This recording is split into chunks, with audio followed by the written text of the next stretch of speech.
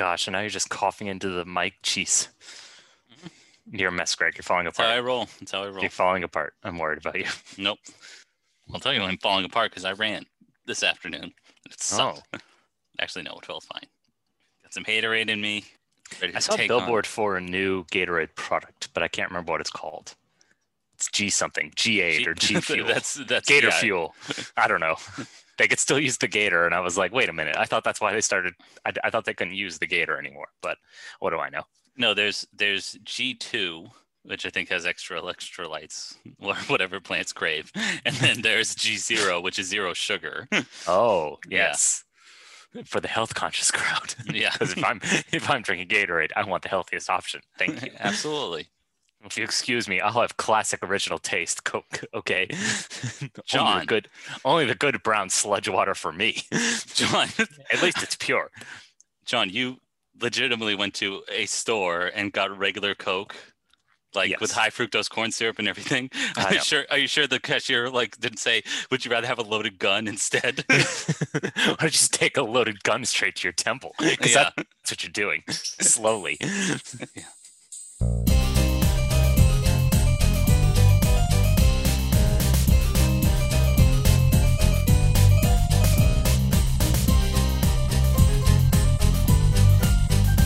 John, I want to switch up the format here a little bit. Oh no. Because usually, if this is your first time tuning in, hello, welcome to the Aspiring Snobs. I'm Greg. This is my twin brother, John. Hello. And the format of every episode is that usually we talk about a classic film and see whether it earns that classic status. And typically we start every episode with a bit of banter, of gibberish usually, about the current events of the day. A little back and forth, a little repartee as an amuse-bouche to the actual conversation, to the meat and the bones of it. Yes, as you can tell, it's obviously very well planned and very coordinated. But come on, you probably saw the title of this podcast episode and you wanted to tune in. So, John, let's get down to brass tacks. Let's get to what people actually want to hear. Let's talk about Disney's Cruella. Finally. I teased it the last episode. Now we finally got a chance to watch it, and oh boy, is it long! Oh goodness gracious! A Cruella movie does not need to be 2 hours and 20 minutes. Well, John, don't give the game away. Granted, the movie's probably not for us because we're toxically masculine guys, stubbornly upholding the patriarchy, and obviously seeing Cruella do well at the box office and on Disney Plus threatens us clearly. So no, we weren't.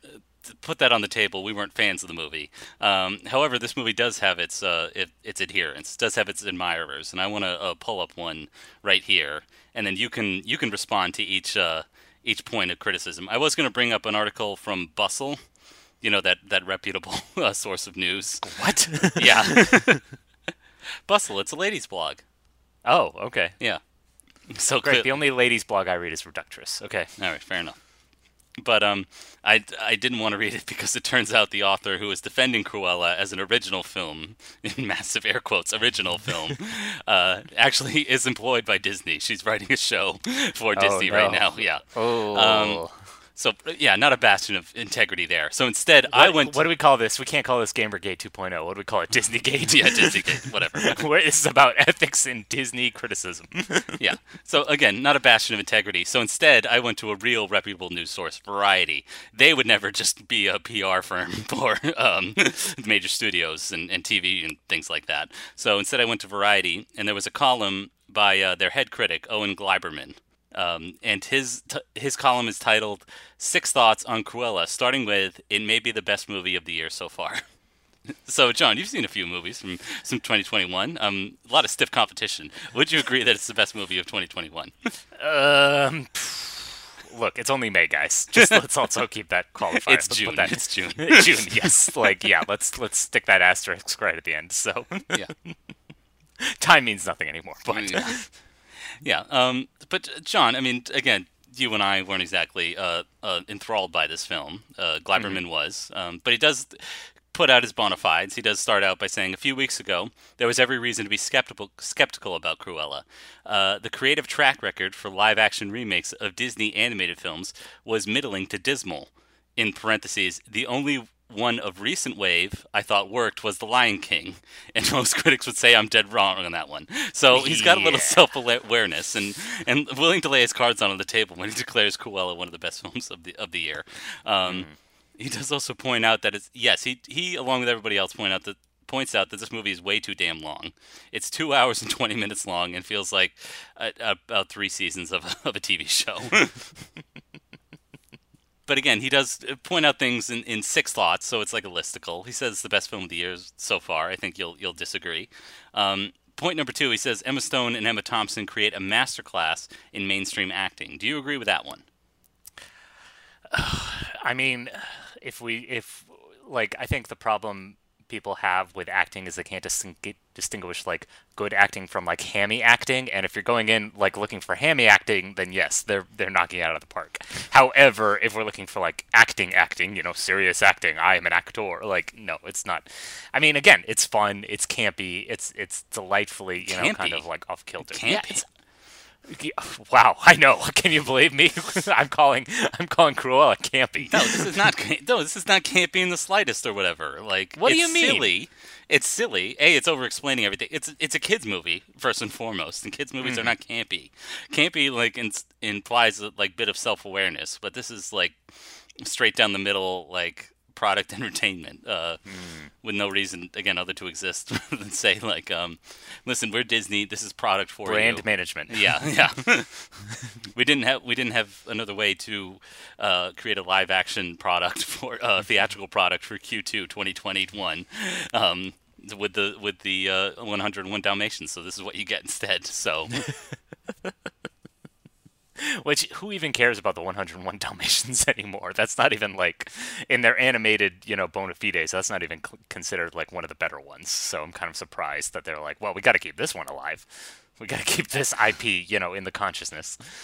I don't know. Maybe they want to sell more books because I was shocked to learn it was based on a book. Yeah. But it's a novel. It's not a picture book. And what like 8-year-olds are reading novels other than like Matt Christopher or. Well, that's what that's like, that was all of Disney's early output. Whatever they weren't doing based on fairy tales, it was just like books that Walt Disney liked. That's how we got Song of the South. That's how we got Mary Poppins. Those were all like books that he actually read as a kid or was reading to his kids, and that's how he was like, no, buy it, give it to me. Yeah. All right, John. So again, those first 2 reasons may not, boil your blood, but or you may not object to them. Like, Emma Stone and Emma Thomas are fine in the movie. But here's point number 3: the soundtrack is to die for, as if Scorsese were making a Disney movie. And he just wants to point out, I mean, just some of the bangers that are included on the soundtrack. For instance, when a character is feeling good, they play Nina Simone's "Feeling Good" on there. So a little while ago, Patrick H. Willems did a video about needle drops, and kind of the use, an examination, a deep dive into the use of pop songs, whether they're anachronistic, whether they're diegetic or non-diegetic. And he said, as a final point, don't put Sympathy for the Devil in any more movies. It is overused. It is overdone. It is the absolute worst. And then what does Cruella end with? Sympathy for the Devil, because of course it fucking is. So, okay, maybe not some inspiring choices, but again, this being a children's film, and we need like voiceover narration to explain everything, because I don't know, just to reinforce what we're actually seeing on screen. I guess it's doing that job there. Even though the movie's not for like 8-year-olds, like, would 13+-year-olds like want to be pandered to in this way? Maybe they like it. I don't know. Who knows? Yeah. I mean, maybe they're like, people get off on info dumps. They're like, info dump me, daddy. I don't know. Number 4, the film confirms that Craig Gillespie is a director for our time, which means nothing. This is gibberish. Technically, before he got canceled, Lars von Trier was a director of our time. So okay. Also, the fact that he's doing this as a listicle is also deeply embarrassing. I know it's hard to get those clicks, guys, but come on, this is sad. Listen, some head film critics have to do a column on Sunday. They need that space in the print edition. You got to come out with something, all right? Give him a break. All right. Number 5, does the industry want a future in which a movie as good as this one is dumped onto Disney Plus? I'll say yes. I'm sure it's fine. First of all, not just dumped. You needed to spend $30 to watch it. I know So it was no, not it was dumped not on there. Instead, it was a piece of garbage like pulled out and put on a pedestal, and then you need to pay for the privilege to go into the dump. And Yeah, I and mean, come see on. it. They dump. If you're talking about dumping, we're talking about Pixar movies. They're just like, throw it on, keep the kids entertained for 2 hours. Yes, which Pixar movies are way better than this crap. Yes, so. And again, the ending with probably the most like banal point is Cruella an Oscar film? Of course not, but it should be. Which is some of the most damning thing, like probably the most hateful, hurtful thing you could write about the film industry. It's like clearly we've got bad films that are like not considered Oscar movies. Instead, these bad films are considered Oscar movies. However, we should have them merged together. I mean, it's gonna get nominated for costume design, I guess. Oh, and clearly, maybe yeah. production design, but whatever. I don't care. I'm just mad at this guy. I'm just mad. I know. Yes, This guy fucking sucks. I know. I wanted to elicit some fire out of you, but clearly, John, you're unmoored. You're stoic. You're not moved by this. No, this I'm not commentary. moved Yeah. by this. Yeah. Now, look, in comparison to Maleficent, I think it works a lot better because, this is more of a pastiche of like a heist movie, which makes it a lot more fun than like Maleficent, which is going for that high fantasy thing. But again, there's like nothing here, and it pulls every single punch. Have her skin at least one dog in the movie. Come on, producers. Have some Exactly. balls. No courage, no conviction, no raison d'etre. There's not even a theme to this film. Like, I guess the There's no theme is animating idea behind it. Besides just, exactly. Yeah. ooh, she's bad. Or like she has a goal and she But in a gets that- family-friendly way. yeah, and she has a goal and she gets that goal. Good for her. But we'll be talking about another Disney product that is also on Disney Plus that has a lot stronger core, a lot stronger theme to it that they repeat every line. We'll be talking about that later. Yes. We'll be talking about that later. I don't want to give the game away, but Okay. hello again. Welcome to the Aspiring Snobs. Let's get to why people are actually here. Again, we're here We to hope that's why they're actually. I think the only reason people are listening is because there was some kind of computer accident. They're like, "What am I clicking on?" And then we just popped up. So Lord knows if they meant to actually click on our podcast or not. Yeah. For some reason, when we first released this show, it got connected to a lot of atheist podcasts, which is not the crowd we're going for. We hopefully don't have pedants coming into our mentions and our reviews, but let's find out if that happens here, because we're talking about a Best Picture winner based on its place in pop culture history with the amount that it's spoofed and parodied and all that. We're, of course, talking about the 1969 film Midnight Cowboy. Everybody's talking at me.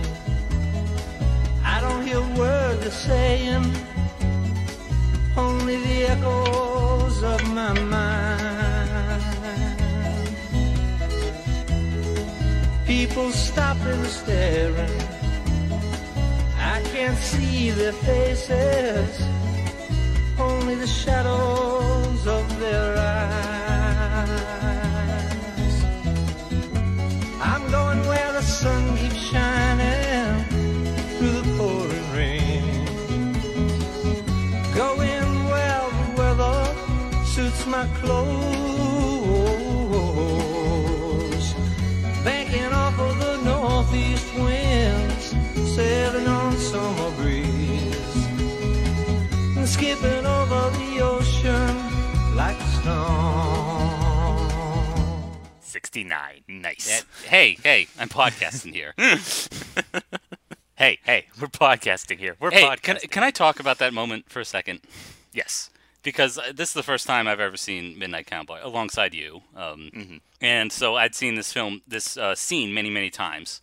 The character played by Dustin Hoffman, Rico Ratso Rizzo, is showing this hayseed played by John Voight like down the street and just delivering him some like, "Hey, go see this guy" or whatever.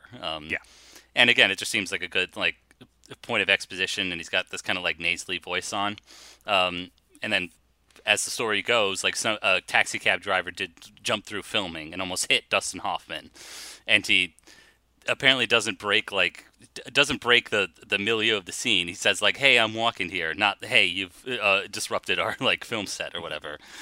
But one thing that does happen is his voice completely changes, and it did kind of break the illusion for me. And he went back to his original voice and not his phony Latinx voice. So Well, no, but it's also, I think the other problem is that was the previous line was clearly 80 yard, even though they tried to wire it up. But I feel like in post they 80 yard that portion of it, and then the "Hey, I'm walking here" was like that was actually legit, audio from that take.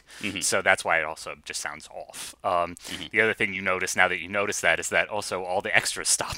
Like if all the extras had also stayed in character and kept going, I think the scene would have been a little bit more effective. But now after watching it and now knowing that little factoid, it's like, oh yeah, you notice that everything kind of like pauses because they're like, are we still rolling? Are we still going? yeah. And again, that's not true to New York. If somebody did almost die, or literally did die on the streets, no New Yorker would break. I mean, that's a scene early on in this movie. John Voight's walking down the street, and there's a man in the suit just laying face down on the ground. Yeah, and he stops and pauses and wonders why is happening. Well, I watched a documentary called Mad Men, and I'm presuming it's because he had 8 martinis for lunch and 8 million cigarettes that day. So, yes. I mean, did he just collapse? Did he jump from the third story? Who knows? We don't know.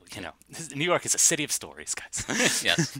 And it's the place where our young Joe Buck wants to be. This is our titular Midnight Cowboy.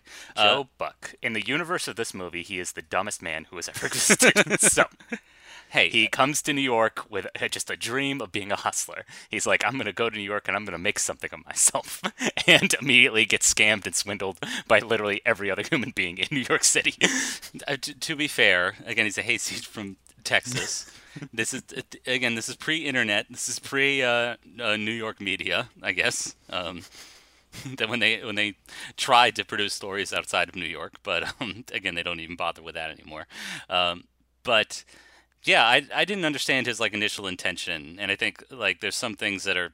This is based on a book, and I'm sure the book is a lot more detailed in terms of like his backstory. And instead, the film kind of comes at it sideways. We see like the opening scene takes place in this old sleepy Texas town, and he's quitting his job and telling them like, I'm gonna go to New York and be a hustler. I'm gonna marry a rich dame, and then makes a sideways like mention of like, hey, it doesn't matter if it's a girl or a guy, like as long as they're rich or whatever, I'll be there or something like. And I thought, okay, this is our like bisexual king. This is our this is our super confident guy, and probably key for representation too, like very brave. This was the first in a spate of movies that had some increased representation for the LGBTQ community. Rated X for extreme. Yeah. There's clearly like representation of gay characters and a trans character. This came out a year later. The Boys in the Band, a movie based on the play, came out. That same year, Maya Breckenridge came out. That was about a drag queen, I remember. I'm joking. That was you nodded. I have no idea what you're talking about. Okay, you could have listed 4 more other made-up things, and I would have been like, sure, okay. Right. No, that was not a drag queen. That was just an old Betty Davis. Oh, okay. Yeah. All right. I had no idea. Yeah, trying to play a sex bot at age like 70 or something. Oh, come on. Hasn't she been through enough? No, she's dead. But these gals that want to buy it, most of them are old and dignified. Social register types, you know what I mean? They can't be trotting down to Times Square to pick out the merchandise. They gotta have some kind of middleman.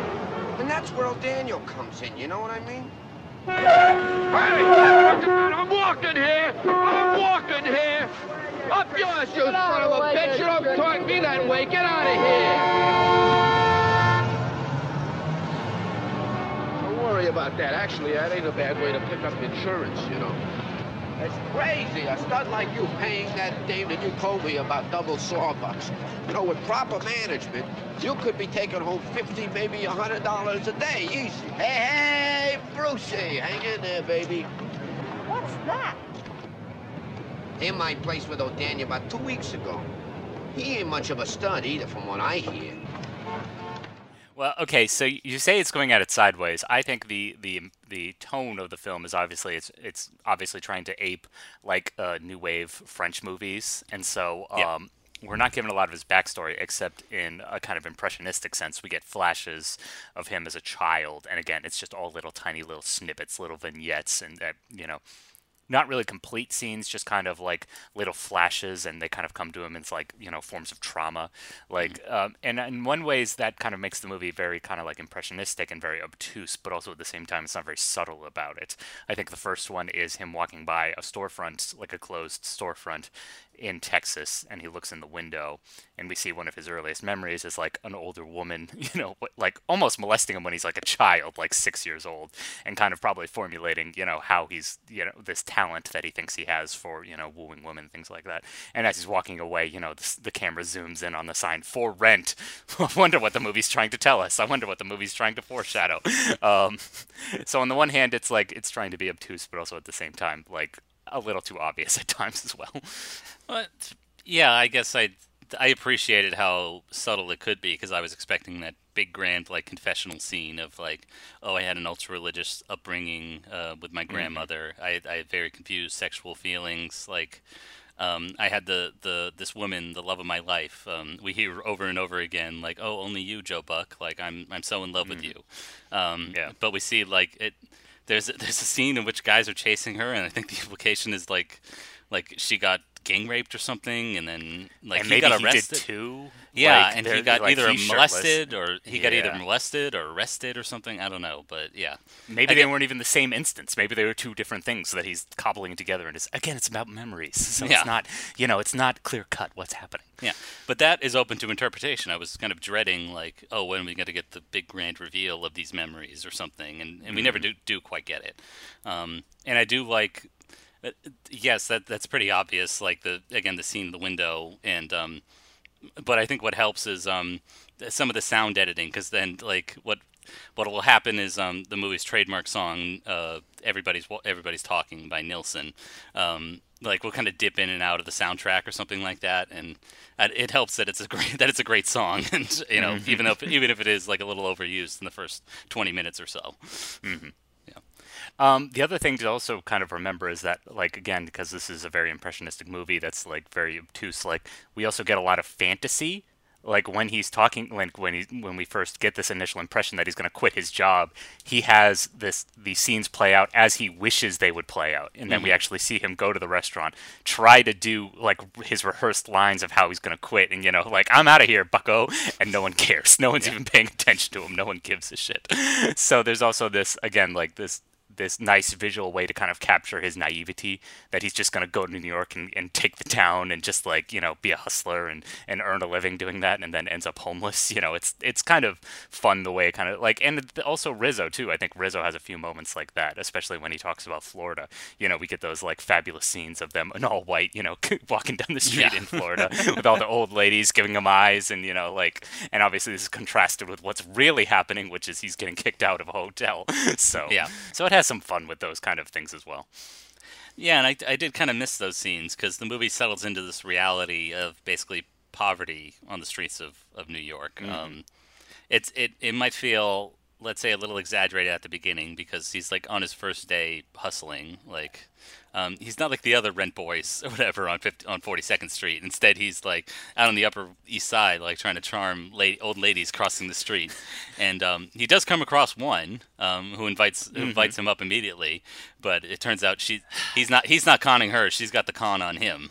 Yeah. See, rule number one: you see the money first. Negotiate this Yes. first, okay? You don't Yes. do it afterwards. You don't do it after the deed is done. Come on. At the very least, half now, half later. All right. There you go.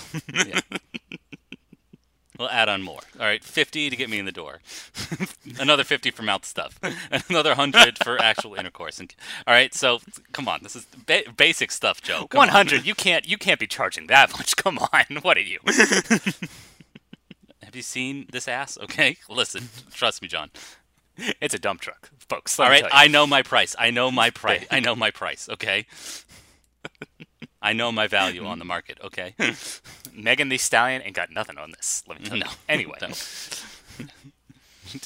Hear me walk away and he clap on my ass cheeks. Just anyway.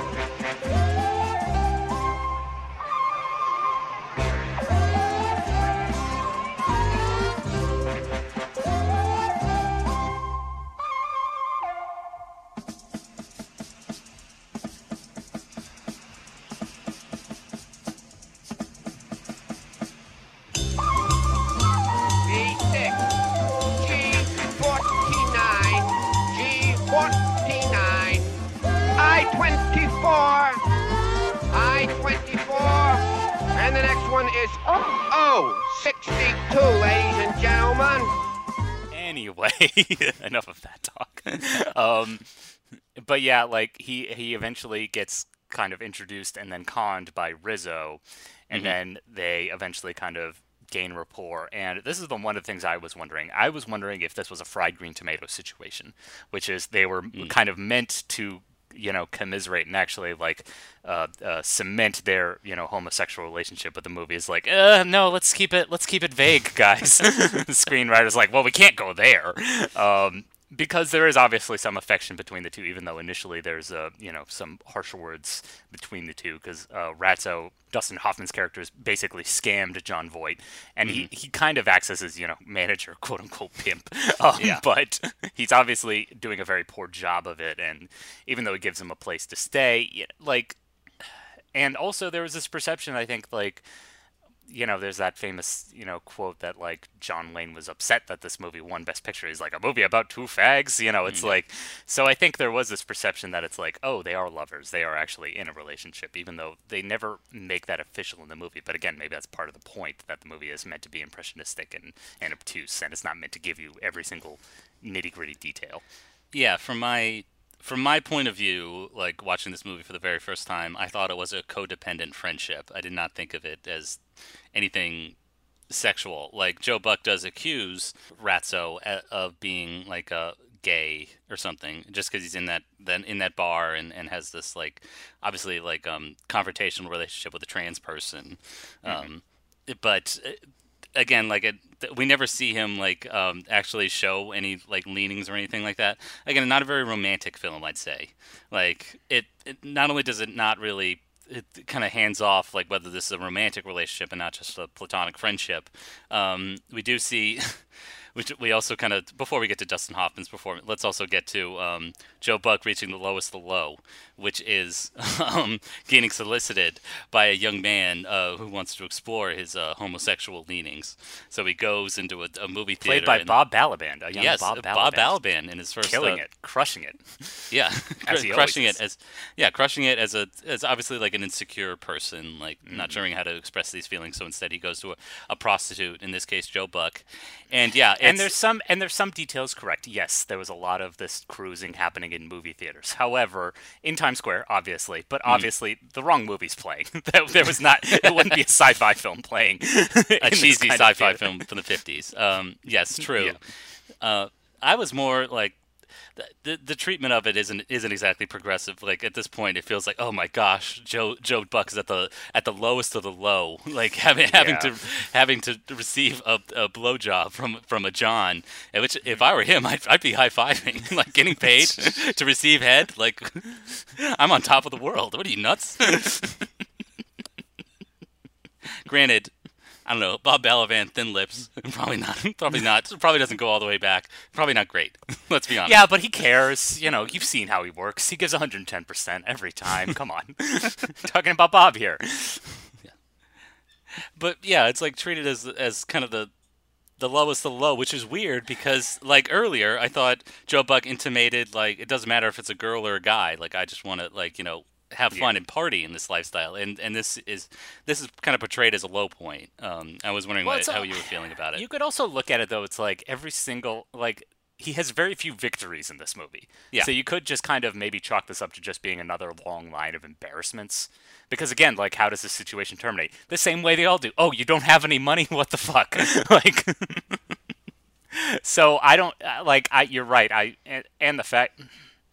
Not the fact that they also could have maybe shown a little bit more. I think there's also that kind of shyness where they also keep the idea of what is going on very hidden compared to, like, the kind of more sexually explicit stuff he does with women.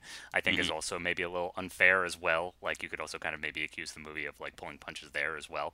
I kind of thought of it and was more of, this is just, again, like, another long line of embarrassments for him. And less of, like, lowest of low, or, like, any kind of sign of his conflicted, heterosexuality or homosexuality or anything like that. I just thought, again, just I mean, now I'm thinking about it, it's like, you're right, it is kind of like at a point of desperation. This is before he moves in with Rizzo, so you're right. Maybe it is kind of maybe a lowest point. But also, this movie isn't adhering to like a nice kind of 3-act structure, so I No. hesitate to call it, I kind of hesitate to call it like Yes, a lowest this movie point. did come out before Save the Cat and Robert McKee's Story, so yeah. It's not kind of playing by the traditional 3-act structure, let's say. I do want to talk about Dustin Hoffman's performance, though, because he doesn't really come in until about halfway through the movie. Like, we've seen this series of, like, lows and lows for Joe Buck, and then he, like, finally comes across him. It's a coincidence. And then this kind of starts, like, it feels like the movie's finally anchored in their relationship, and this codependency. Like, they pull a few, like, fast ones. Like, again, it feels like we have a couple of highs, like, later, like he does find him a client in this kind of let's say artiste from this Andy Warhol party. Well, that was also by accident. That wasn't because of Rizzo didn't even want him to go. No, that's Like, true. Yeah, because it was also kind of like Rizzo kind of felt embarrassed, or at least like the idea was they were inviting Joe, not Rizzo. Like, yeah. it's because Joe had the look, whereas like Rizzo's, kind of. The other weird thing is, and again, this isn't to like get sidetracked, but I'm also thinking about they don't really specify what illness Rizzo has. So he's got a bum leg. Yeah. And throughout the movie, we notice him getting sicker and sicker. His cough is getting worse, and he's starting to sweat bullets. He's got a fever that's running. So they never really specify. And this is like 10 years before AIDS would even be discovered. So I have a hard time imagining what it could be. Maybe tuberculosis, for all we know. Yeah, I'm gonna say it's one of those like generalized, like dramatic, like coughing movies. It's like movie short. Coughing into a napkin, pulling away blood. Pulling away and revealing, oh no, blood. Like it could be. Yeah, it could be tuberculosis. It could be, I don't know, cholera. Like, he's living in squalor. It could be anything.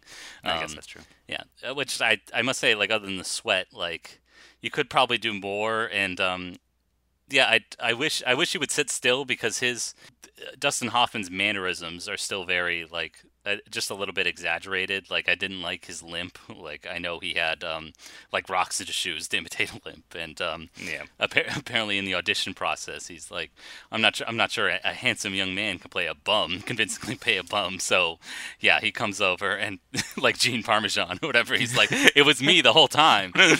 Oh God. Yeah. I doubt that's even true, but whatever. Now you stay here. Where you going? I gotta get a doctor. What? I gotta get a doctor. You ain't getting me no doctor. No. You're sick, boy. You need a damn doctor. Hey, no doctors, no cops. Don't be so stupid. What the hell you want me to do? Florida, you got me to Florida. Oh, hell, I can't go to Florida now. Just put me on a bus.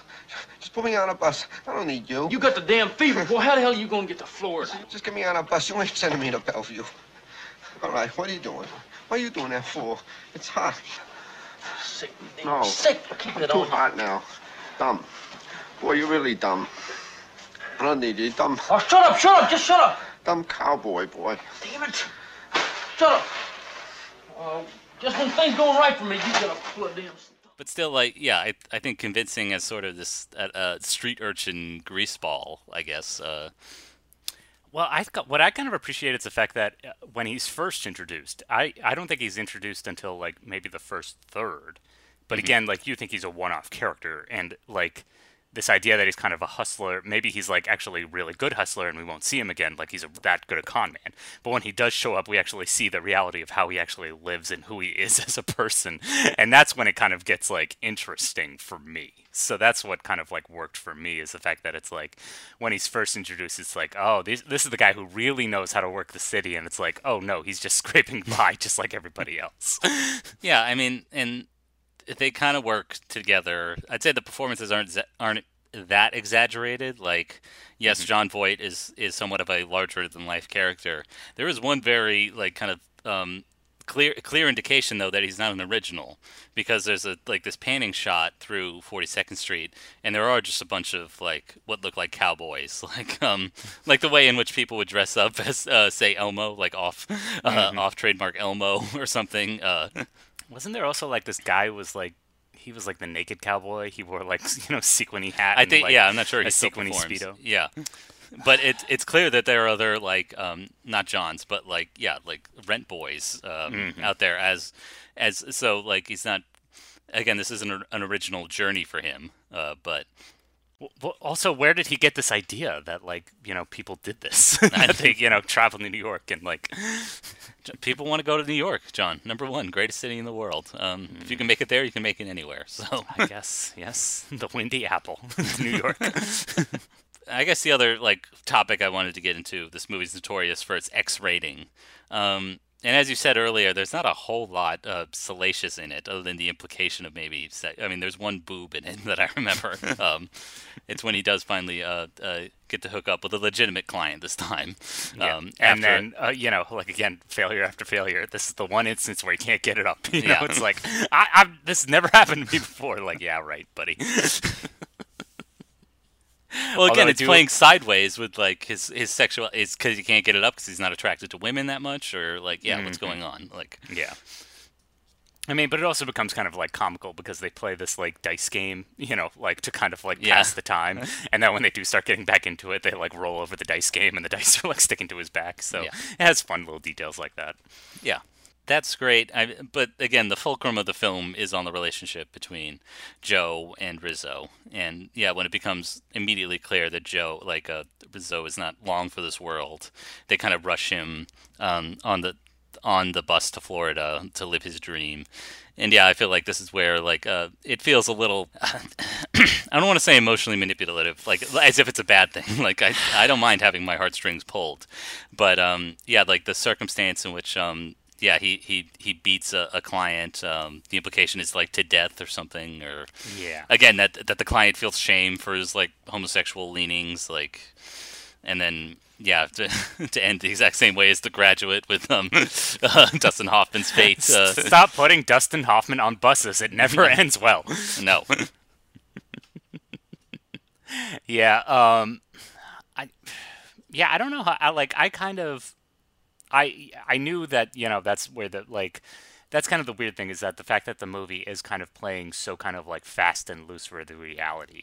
The fact that it kind of gives up that ghost for the last 20 minutes, or at least like until that last client comes into the picture, who is a priest, I guess. Is he meant to be a priest? I don't know. Like, there's this weird thing that always happens with his older male, like, counterparts, and, like, they always tend to be more religious, and so there's always that kind of, like, weird thing that happens. There's shame. There's shame associated with it, and I think that's a source of the drama in the two scenes in which he's supposedly seeing an older male client. The first time it ends up not being a client, but instead a religious nut who's trying to like invite him into his church. Yeah, convert him into his church. The other one, I didn't see any religious. I guess he's committed to the crucifix on the wall or whatever, and obviously like again feels shame for what he's doing. Like, but I didn't see the signs that he was a priest or that he took off his habit or something. I don't know. Yeah. Hey, what's the matter? I'm wet. You're what? I wet my pants. The seat's all wet. Well, Ellie, you're just crying over the damn thing. Here I am going to Florida. My leg hurts, my butt hurts, my chest hurts, my face hurts. And like that ain't enough, I gotta pee all over myself. That's funny. I'm falling apart here. You know what happened? You just took a little rest up. Wasn't on the schedule.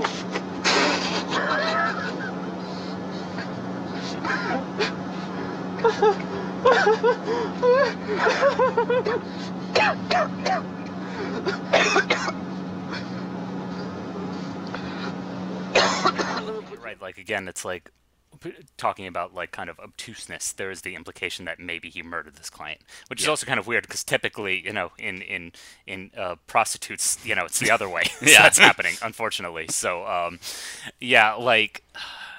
and like that's the kind of like last moment we get where it's kind of like playing with the reality, because again now it's just like straightforward. We're on the bus for the last 10 minutes, and we're gonna get to Florida. Oh, I pissed myself. Oh, that's a bummer. Don't worry, we'll get you some new clothes. And then and then he dies. Unfortunately, he dies on the bus, and the bus driver is kind of low key, but don't worry folks, everything's fine. I gotta say, great performance from like a grip. That bus driver was like a last minute replacement, and I felt like he was very very convincing. Like he didn't overdo it. He's just like, well, we'll just like kind of all business. He made it seem like this is business as usual. So I think he did a great job. Yeah.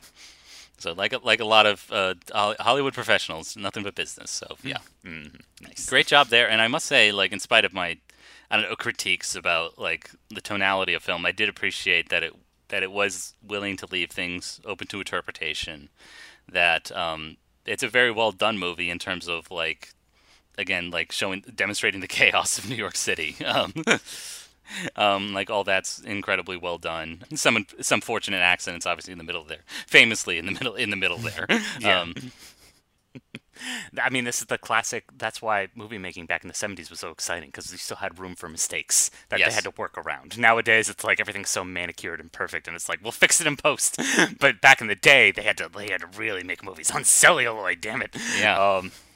And the French Connection, Gene Hackman's really driving down those streets, no permits, endangering lives. People died making Twilight Zone the movie. That's how they really made movies.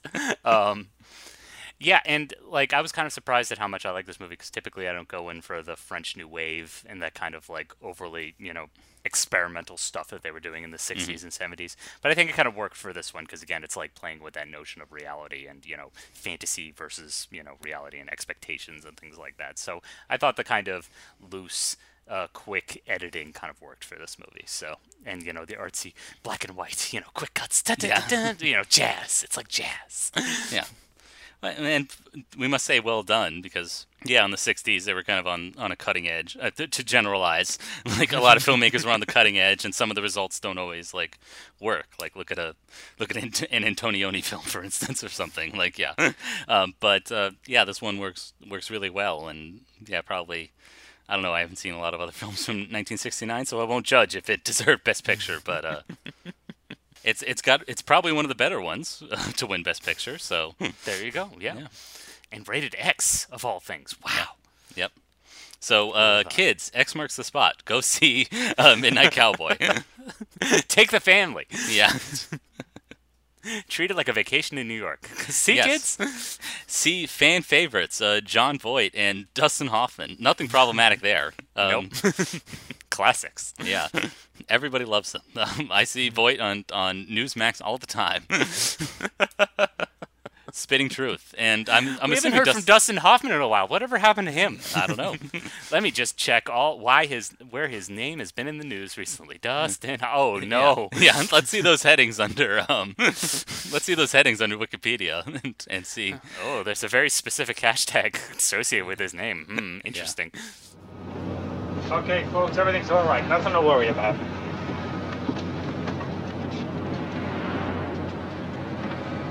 See kin to you? Want to close his eyes? What?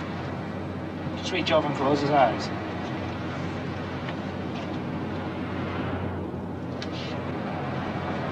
All right, we'll just drive on in, all right? Nothing else we can do. Okay, folks, just a little illness. We'll be in Miami in a few minutes.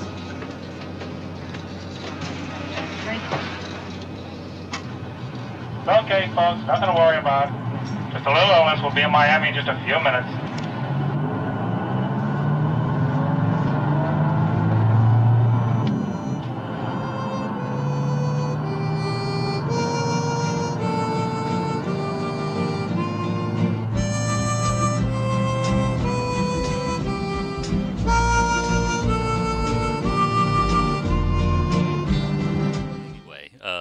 Midnight Cowboy is still a quality film.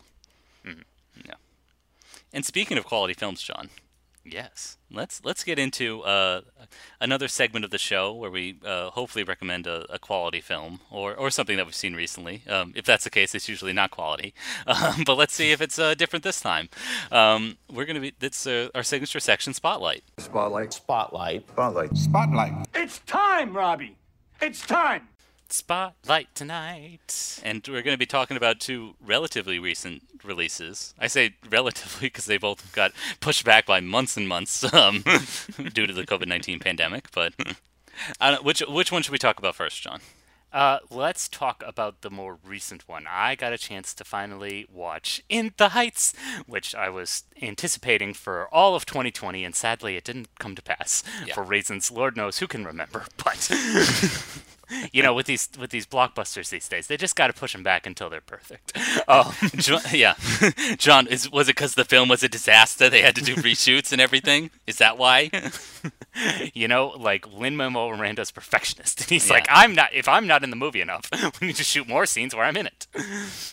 Is that what happened? Because obviously he's not playing the lead role anymore as he did on Broadway. So yes. Well, actually, I think it might have started off Broadway and then moved its way to Broadway. Got it. So I did read that Lin-Manuel Miranda actually does his projects based on what he sees himself as the lead character, and I'm like, classic egomaniac artists, am I right, fellas? Yep. But for here, it kind of works because In the Heights, for those who don't know, is about Washington Heights, you know, the most northern part of Manhattan Island, with a large community of Latinx folks, a lot of first generation, second generation immigrants. So it's kind of like, it's meant to take place in 1999, apparently, in the week of a blackout. And so it's dealing with a lot of themes of like gentrification, and where I kind of learned to appreciate it a little bit more is because my husband's actually from New York. He grew up in the Bronx. So he was able to help out with a lot of the Spanish, because it is a very Spanglish-centered musical, like a lot of English, but a lot of Spanish too. Okay. And so it's dealing with themes of, immigration. They kind of, for the movie version, because, a lot's happened since when it originally premiered in 2008. A lot's happened. They removed references to Donald Trump, believe it or not, in some of the lyrics.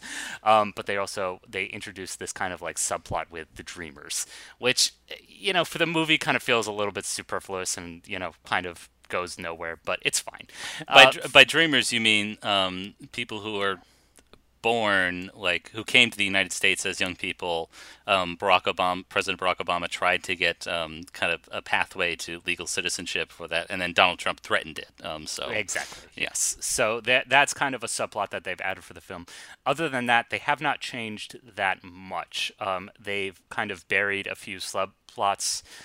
One of the kind of MacGuffins in the story is a lotto ticket that's worth $96,000, and that's actually probably the biggest musical number of it. You've probably seen like the shots of them dancing in the pool. That song is all about what they would do with a $96,000 winning dollar lottery ticket, and that's kind of the weird thing about the story. It's about immigrants, it's about the American dream, quote unquote, but a lot of the story revolves around winning a lottery ticket, because it's kind of meant to illustrate that the American dream's kind of bullshit.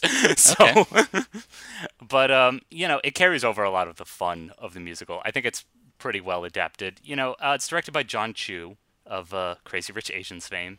And the Step Up films. And look, in terms of a filmmaker, in terms of an artist, he's a workman, okay? The shots are all in focus. The camera moves well. It's edited as exactly as you'd expect. So good job, John. You did it.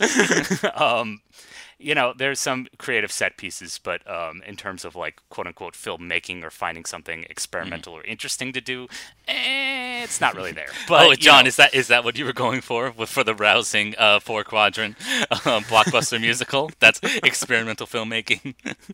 Well, obviously it didn't hit any of the 4 quadrants because it bombed at the box office. Whoops. So, oops. I mean, Greatest Showman, like that. Well, again, that's what people have to remember about musicals. They have legs. They don't open big, but they climb. Okay, they're climbers. So we'll see what happens in the next few weeks. So, but yeah, it's a pretty good movie. So I would highly recommend it. And if you have HBO Max, there's no reason why you shouldn't. It's available until July 11th. So check it out. Yeah. Or because it is a big silly music, not silly, sorry, because it's a big bombastic musical, like I had interest in seeing it in the theater. That's the only movie that would, at this point, draw me back, because it's not going to be Black Widow or A Quiet Place 2. Not Black Widow? You don't want to see, subterfuge and secret agents, doing stuff and things? Sure, yeah. And seeing all the same stuff I saw in Captain America, the Winter Soldier, because it looks like all the same set pieces. Maybe, yes. Except she doesn't have superpowers, so I don't know how she's. Yeah, at least you can strain credulity. It's like, of course, everyone's super strong in this one. Like what? But Black Widow only has the. That does hands, sound. So. Yeah, that does sound better and more interesting because everybody always waxes poetic, like, oh, that elevator fight scene in Captain America: Winter Soldier is one of the best action set pieces. Everybody forgets that immediately after that he jumps on like moving cars, throws his shields, and like is able to just run away. And that's why I hate superhero. Like, they're anti-drama. It's like, why don't we just use our superpowers to get out of this one? Exactly, and their bodies go through way too much punishment. Yeah. Like, at least like John Wick, he's like stumbling and like bloody and like a mess. Anyway, but Greg, you want to talk about another recent release, quote unquote. Sort of. So it's recent to being free with a subscription on Disney Plus, which is the only way I'm going to pay for a movie on Disney Plus. I am not shelling out $30 to see it immediately or whatever. Sorry, Scarlett Johansson and the Black Widow family. But now that it is available, you and I caught up on Raya and the Last Dragon. Mm-hmm. Now, folks, Caught up is loose. You fell asleep a few times. Yes, I caught. Well, okay. After a day of day drinking, like, you know, who wouldn't? But let me just warn audiences first. Bring a notebook because we've got a world building to discuss here. All right, Raya and the Last Dragon takes place in an invitation Southeast Asia, where the land is divided up into 5 quadrants, all based around the dragon. And initially, everybody lived in harmony, but then the aliens from Edge of Tomorrow come in, and which, by the way, I did not know how Disney thought they could get away with that. Basically having the Edge of Tomorrow aliens come in and ruin everything. I don't think that's the biggest point of inspiration, Greg. Quote unquote inspiration. Yeah, so I don't know. You look at this movie and you think like, oh, this is just Moana again. This is just Disney putting on another culture's costume and having a strong female protagonist. In this case, not trying to prove her father wrong, but instead avenge her father from this ugly alien force. Mm-hmm. And with no real villains. The real villain was the hatred we had in all of us. Yeah. But unlike Cruella, this movie actually has like a reason for being. Like, if you kind of strip away all the world building, it literally at points feels like Game of Thrones in the amount of like lore they pour into, like, you know, every family and culture has a different color and sigil but if you look past that, at least it has like a theme that's appropriate for a kids movie, and that's trust, and that's actually if you can work as a team. And I feel like that's where the movie is the strongest, and I wish they just focused on that. Like, set aside all the stuff about, like, you know, this world's like this and this world's like that. Like, just get to the characters on the boat trying to solve the goal, because that's the best part. Like, she first sets out to meet this dragon, and she's played by Awkwafina, and she's like the genie in Aladdin. Like, she solves every problem. But there, like, we see characters from all these other lands, and they're all very different, and like that's great. That stuff works, and I wish the movie were more about that and would just like chill out and watch that. But instead, there's like too many fight scenes. As you said, there isn't really a villain. There is, in that the Raya and this other character, Nihara, like, have this conflict. Yeah. But they've only been friends for like 15 minutes. I don't know why they've had this conflict, other than, like, I don't know, the implication that Nihara like set this whole like conflict in motion. But anyway, it's fine. And then it has just one of the most gaping, ridiculous plot holes you could ever think of, because they set up, like, how do you defeat this evil at the very beginning, and how none of the dragons come back. But spoiler alert, they do the same thing, and then suddenly all the dragons come back. So the title's a bit spurious, folks. Spoiler alert, but yeah. So that rankled my wife and I after we watched it, because we're both cynical people and want the movie to end on a devastating down note where the dragon dies. Yes. But instead, it has to be a kids movie, and it has to make, I don't know, audiences happy. Come on. I mean, but it's also like, again, like, with mythological stuff, with legendary stuff, like, I think it's cooler if you have a built-in reason of, like, why is there no more unicorns? Why is there no more dragons? Well, this is the story of how they all died out, folks. Yeah, all right. I mean, it's funny that you were talking about, like, comparing it to, like, Game of Thrones. It's like, part of the reason why I think Moana worked is because it's thin. It's like, yes, you know, it's efficient. Whereas this movie is not efficient. It's like, we got 5 lands to journey across. Like, come on, folks. No, I was going to joke. I thought this movie was like Moana, but it's really not, because Moana has fun, entertaining songs that everybody loves. This movie has exposition. Yes. That, again, you got to take notes on to remember. And it gets a few kind of really intense and violent fight scenes, which I also didn't feel was appropriate for a kids movie. But anyway, again, I guess it's trying to be different. I guess I shouldn't complain that it's too much like Moana, and then be annoyed that it's not like Moana. But in any event, it's still a quality Disney film, I'd say. Again, your kids will probably like it, and yeah, it has, unlike Cruella, it has a reason to be. It has a theme that it's really going for. That theme is literally reinforced in every line in about the final 30 minutes, but still, it's something. It's something, and so. Yes. And it has the noble sacrifices as well, so yeah. it's working on that level. Yeah, it's fine. I still would prefer Moana, and if you had to choose, gun to your head, and you got 90 minutes to live, and this is the last movie you have to watch. You go with Moana. You don't go with Raya. So I'll just say that. Yeah. Well, 90 minutes. I would go with the movie Rashomon, but fine. You do you. Okay. I'm just saying, if you had the two DVDs, only these two DVDs, okay? Got it. Okay. Yes. Fair enough. But yeah, in spite of some reservations, Raya and the Last Dragon is fine. Good. Gosh, it's not even 90 minutes. It's 150 minutes. It's like Cruella. It's a long one. They've got a lot to get through. So, and I do feel like, even though this movie was delayed by the pandemic somewhat, it feels like it needed a little bit more time in the stew. It needed a little bit more cooking. Because not just in the story, there are 8 credited story writers on this, and again, we talk about those things, again, why does this bring back the dragons now, or why is this way? You can poke holes in it all day. But the other thing is the animation didn't look as crisp or sharp or something. Maybe I'm comparing it to Pixar, which can obviously do things down to ultra HD pixel definition perfect, and this one felt a little bit I don't know, it could have used another rendering or something. The characters are a little more Gumby and their skin tone isn't no pot marks or whatever on their skin or something. Well, it's funny that you bring that up, because part of the reason why I love animated movies and why I think a lot of the time Disney and Pixar stuff really works is because it does take so long to make. Yeah. I've noticed you'll notice in the credits, there's always a head of story. There's one person in charge who has to wrangle this whole thing and make sure everything has, an A to B to B to C, and they have to storyboard everything. Everything has to be planned out and everything has to be absolutely perfect. So that's why I think a lot of animated movies do end up, turning out really, really good. But also there is that trap where if you're planning it too much, then it kind of gets stuck and maybe overcooked. And so I think I feel like that might have been what might have happened in this one. They're like, oh, we need our Avatar ripoff. So what do we do? We need to include this, and that. We need these. Avatar was also inspired by Southeast Asia. Okay. Oh, really? That's it? That's it? Yes. Not about the kingdoms warring at all? Okay, whatever. And the dragon is basically Elsa. That's exactly what she looks like. Yes. But yeah, I think that's also part of the reason why, famously, they last year they ended their Gigantic. I don't know if you heard about this movie Gigantic that was in development for the longest freaking time.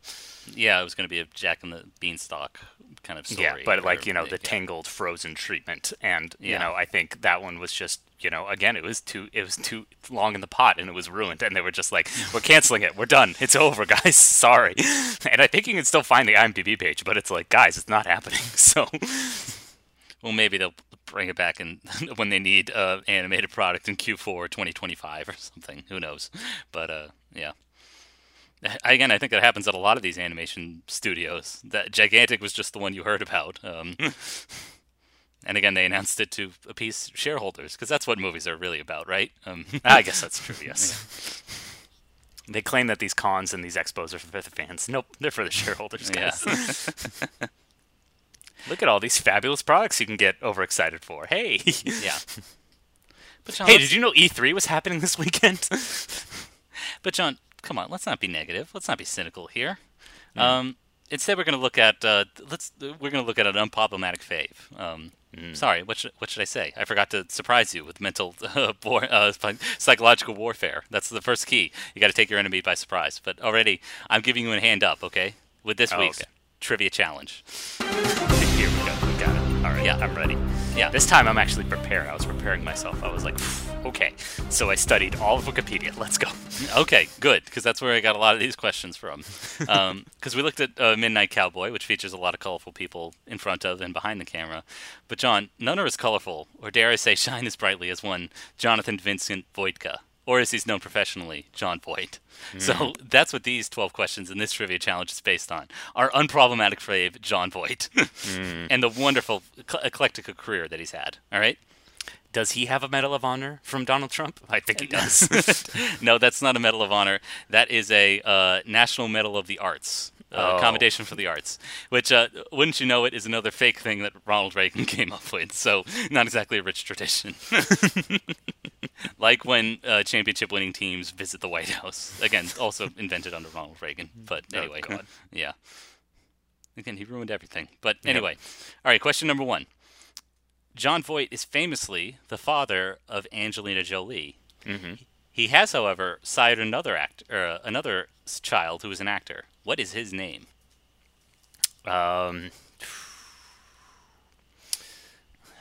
It's a controversial guess. I'm going to go Emilio Estevez. That's a good guess, Sean. Unfortunately, it's incorrect. Yes. That actor's name is the famous James Haven, who is best known for his bit Famous part. or kind of stretching the limits of that word. Yeah. Well, John, he's best known for his bit parts in Monsters Ball, CSI, and the movie Original Sin. That's the one where his sister fucks Antonio Banderas a whole lot, if you remember that one. Yeah. I don't, but now it's getting added to my queue. All right. All right. Yep. All right, question number 2. In 1974, Voight turned down a role in the film Jaws after he was offered it. What principal part was he offered in the movie Jaws? Was it Brody, Hooper, or Quint? I am going to go with Hooper. That is correct. Yes. And the reason why I knew that is because I knew that one was one of the last ones cast. And they had always kind of like, they always had the, who played Quint? Oh, Robert Shaw. Robert Shaw. I think they always had Robert Shaw in mind for that, and he ended up being a drunk disaster because it was the 70s, baby. Yep. Again, you can't shoot a movie any other way. That's how you know you've got real art in your hands when it goes over budget and actors don't show up or are completely unprofessional. Anyway, all right, question number 3. Voight won an Oscar for his portrayal of a Vietnam War veteran in the film Coming Home. That same year, another movie about Vietnam War veterans coming home and being upset took home the big prize, Best Picture. What film was it? Give me the year again. That was in 1978. 1978. Ooh. See, if you told me the 80s, I would know. Now I'm really thrown. Ooh. First Blood? Apocalypse Now? Yes, No, you say Coming Home. They don't come home in Apocalypse Now, so it can't be Apocalypse Now. No, nor But Platoon. They don't come home in Platoon, which is the other movie you're thinking of. But yeah, but that was 1986. That's why I know it's not Platoon. Yeah. Yeah, I'm gonna go First Blood. It's The Deer Hunter. Which is very similar to First Blood in many ways, but yes. Notice how I didn't say Rambo, because that's technically not a Rambo film. It only became a franchise after Sylvester Stallone was like, hey, let's just have this guy win wars single-handedly. Yep, awesome. And dedicate our film to the brave Mujahideen. Thank you. I was struggling with it. Anyway. I wonder what they're up to now. But let's move on to question number 4. Let's Taliban this conversation, shall we? Nice. Amazon gift card for the best joke of the day. All right. All right, question number 4. Voight was also nominated for Best Actor for his portrayal of the grizzled bank robber Manny in the movie Runaway Train. What legendary director, who was awarded the Lifetime Achievement Award Oscar in 1990, wrote the original screenplay for the movie Runaway Train? Again, the year was 1990 that he won the Lifetime Achievement Award at the Academy Awards. I'm going to guess John Ford. Is that your final answer? Yes. Okay. That is incorrect. I should have given you a massive hint in saying that he's my favorite director. That would be Akira Kurosawa. What? He did Yes. a train movie? He wrote a train movie, yes. Okay. Yeah, but no, he just couldn't get the financing for it and decided to do more samurai movies. So instead it went to America, yeah. All right. Or it was actually a Russian director. But anyway, all right. It's fine. I feel like if you're going to do a runaway train movie, you should come up with a better title, like Unstoppable or something. I don't know. What? No, John, it's all right there. What else do you want other than a runaway train? Yes. Where people jumping out of their seats like, it's coming right at us. I guess. I don't know, maybe. But anyway, moving on. Question number 5. In 1997, Voight took on one of his most legendary roles as Paul Cerrone in the classic film Anaconda. What country is his character supposed to be from? Oh, I know this. It's South Africa. That is incorrect. It's actually Paraguay. That's Shut right. up. Damn it. John Voight played a Paraguayan doctor. See, it's only because his accent is so bad. I just assumed, Yeah. he's trying to do South African. Duh. Yes. Which is world renowned for being the worst accent in the world. I wish I could do it, but it sounds too much like my New Zealand, so I'm not going to attempt it. Again, just don't bother. Anyway, question number 6. Over the course of his career, Voight has played 2 U.S. presidents. Who were those presidents, and what films were the films in which he portrays them? I know one of them is Lee Daniels, the butler. And I'm pretty sure he plays Nixon. Yeah, let's go with that. Okay. And then the other one is crap. He doesn't play the president, but he plays a higher up in the Oval Office in the Transformers original 2007 film by Michael Bay. So, but he doesn't actually play the president. That is a mawkish caricature of the current president, George W. Bush, or at least current at the time. Yeah. I'm going to go with Air Force One. And he plays President Wilson. Okay. So, John, I should have said they were real-life presidents. And the answers I was looking for, he played Franklin Delano Roosevelt in Pearl Harbor. Oh. And he also played, more interesting, if you ask me, George Washington in the film An American Carol. That's right. That's the movie where a Michael Moore stand-in basically plays Ebenezer Scrooge and has to be shown. Yes, by why the America's the best. Yeah, Which, why again, America's would the have been a best. great concept if it were satire, but no, the movie genuinely wants you to walk away thinking, yes, America's the best. So Yeah.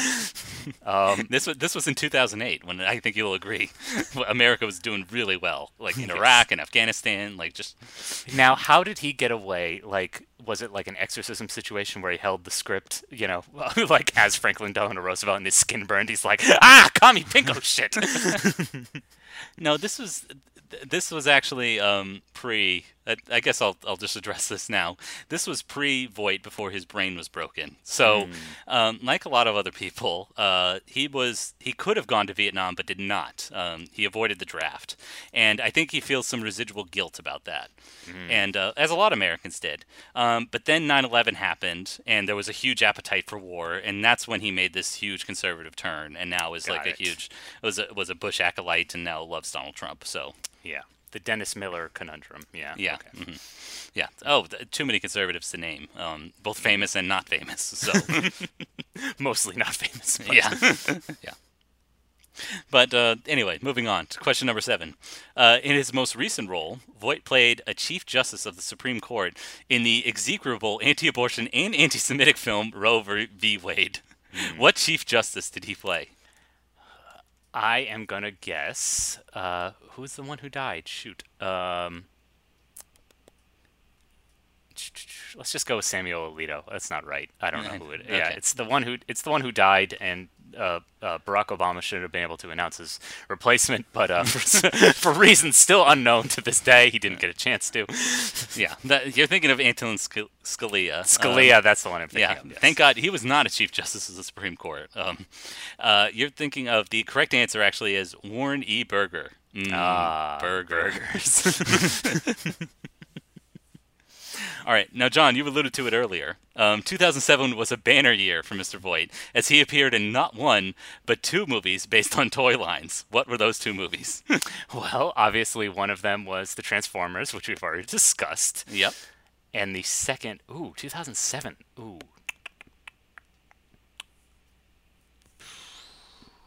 Think long and hard. I'll give you a hint. It's going for a different demographic than Transformers. It's a kids movie. Okay. Yeah. And it's animated. Smurfs? Not quite. Smurfs? No, it's live action. I don't know. I give up. I can't. It's the Bratz movie. Oh, that's right. He was in the Bratz movie, and I'm sure he behaved himself every inch of the way. God, I hope so. Moving on swiftly. All right. This is perhaps one of the most important questions, Sean. This really is going to hinge. You're not doing well, but this is really going to hinge. Okay. This is really what's going to decide it. Okay. In 2004, Voight starred in the film Karate Dog. What is the name of the titular karate dog? There's a million offensive things I could come up with, but I'm gonna forego that. I'm just gonna go. I think this is a trick. I believe the karate dog's name in the film, he is credited as Karate Dog. So therefore, I will go with Karate Dog. John, that's incorrect. His name is Choo Choo. Damn. Yeah. Okay, we got the train movie. We got a dog named Choo Choo. There's something here, guys. Okay. There is something here. All right, question 10. Who voiced the character of Choo Choo in the film Karate Dog?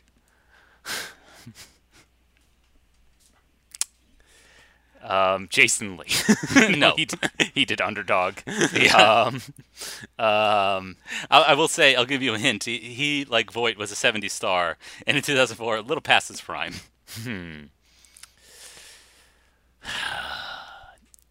Christopher Walken. I don't know. I've got no idea. No, that's a good guess. It's Chevy Chase. Oh no. Oh gosh. Just the hits keep coming. Yeah. All right, question number 11. Who directed the movie Karate Dog?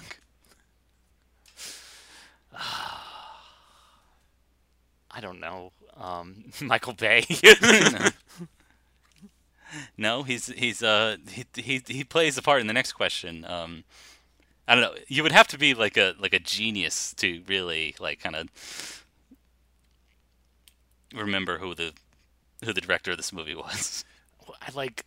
It's got to be maybe someone who did like a 80s comedy like Caddyshack or something like that. Yes. Is it Ivan Reitman or something? No, you're on the right track though. Yeah. What about Porky's? Oh, Bob Clark? Yep. Wow. That's correct. Yep. Bob Clark, the director of Porky's, A Christmas Story, a movie you and I adore, and another movie that you and I adore, Baby Geniuses. Yes. And Karate Dog, obviously. Yeah. Which leads into our final question, John. All right, here it is for all the marbles. The other questions don't count. Okay. This is the one you need to know. All right. Clark also directed the first 2 movies in the Baby Geniuses franchise. There are now 5 films in the Baby Geniuses saga, and Voight appears in 4 of them. What was the last film in the Baby Geniuses franchise, and what role does Voight play? Baby Geniuses in Space, and he plays the head of NASA. Boom, done. You're welcome. You're welcome. John, you just blew my mind as I'm going to blow yours. That is almost correct. It's Baby Geniuses and the Space Baby. Damn it! No, I'm going to give you points for that. That Okay. counts. All right. And Voight plays the character of Moriarty. Moriarty? Yes. Sherlock Holmes Moriarty? Yes, he's the bad guy. Just like in Karate Dog, he's the bad guy. He's the villain. Okay. Yeah. Is he a baby? What is he? I don't know. I did not look any deeper into that. I just saw the name Moriarty and thought, come on, what other character? He's not going to play the hero, is he? I just want to know, how they did Baby Geniuses, because it's hard enough to wrangle. They only do CGI animals these days, because it's just easier than wrangling actual. How do they wrangle human children for this movie? I want to know. I think it's relatively easy because they did the simple mouth talking technique where you just put a CGI pair of lips over a baby. So you can literally just sit a baby down and watch them sit still. You can film it around a baby just sitting still. They don't have to move all that much. Got it. Yeah. And I think that's the other premise is baby geniuses in that they can move, they can use contraptions and other things. Like you don't have to actually require a baby to crawl or not cry for like. Got it. Yes, they all like move around probably in robot suits or some things like that. Yeah, got it. Mm-hmm. Yeah. So that's a movie we're going to be watching next week is yes, Baby Geniuses 2. Super babies. Yeah.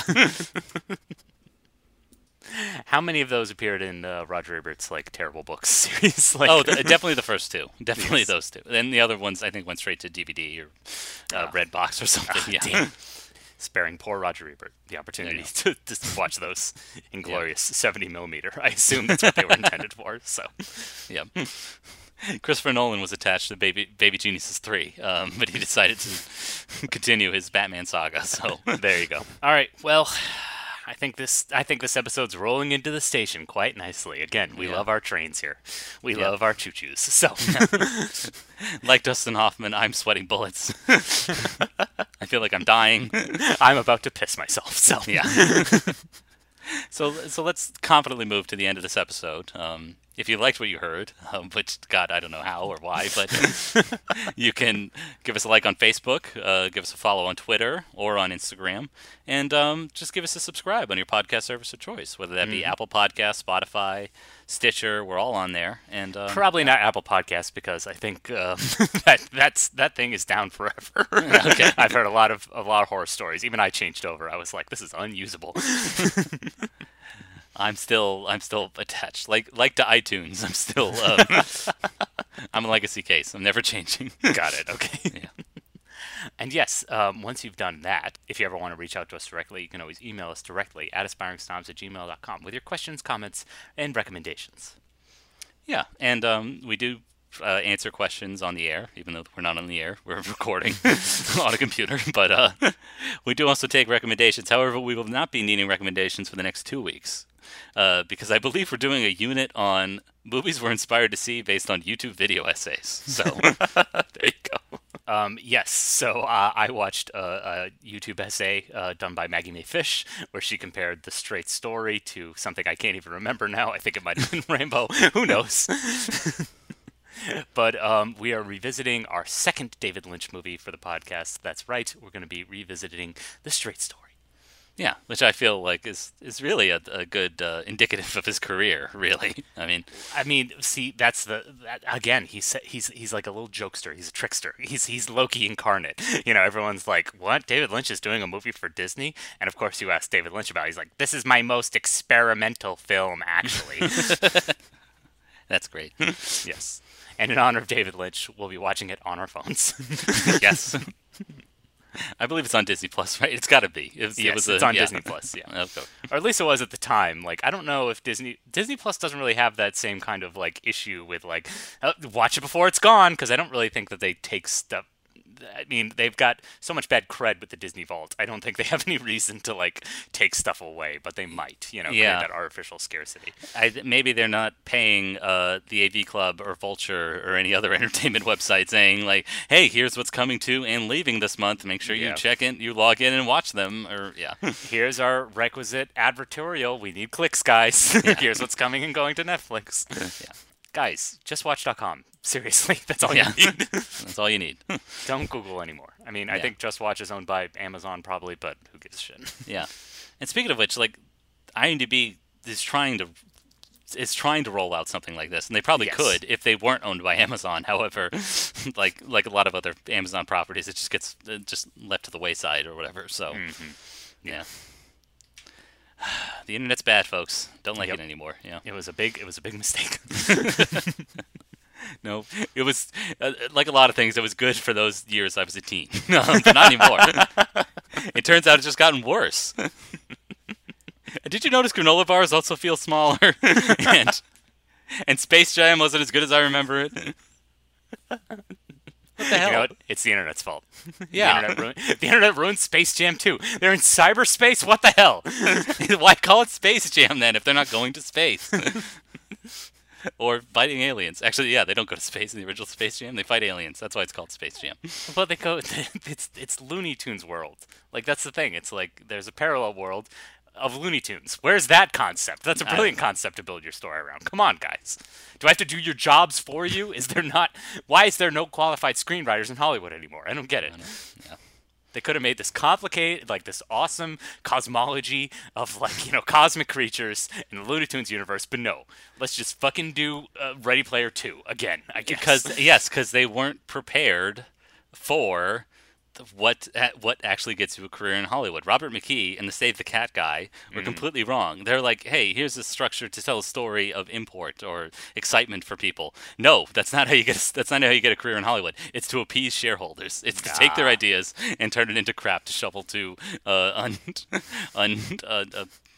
the word I'm looking for? Unpicky masses. There you go. Yes.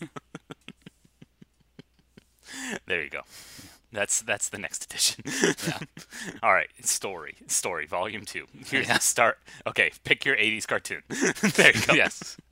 Pick your 80s cartoon, or then decide hard reboot, soft reboot, or remake. Yeah. Here's what was watched in China most recently. There you go. Yes. Go make that for American audiences. Anyway, on that cheery, positive note, thank you everybody for listening. And until next time, keep aspiring, cowpokes. Please allow me to introduce myself. I'm a man of wealth and taste. I've been around for a long, long year. Stole many a man's soul and faith. I was around when Jesus Christ had his moment of doubt and pain. Made damn sure the pilot washed his hands and sealed his face.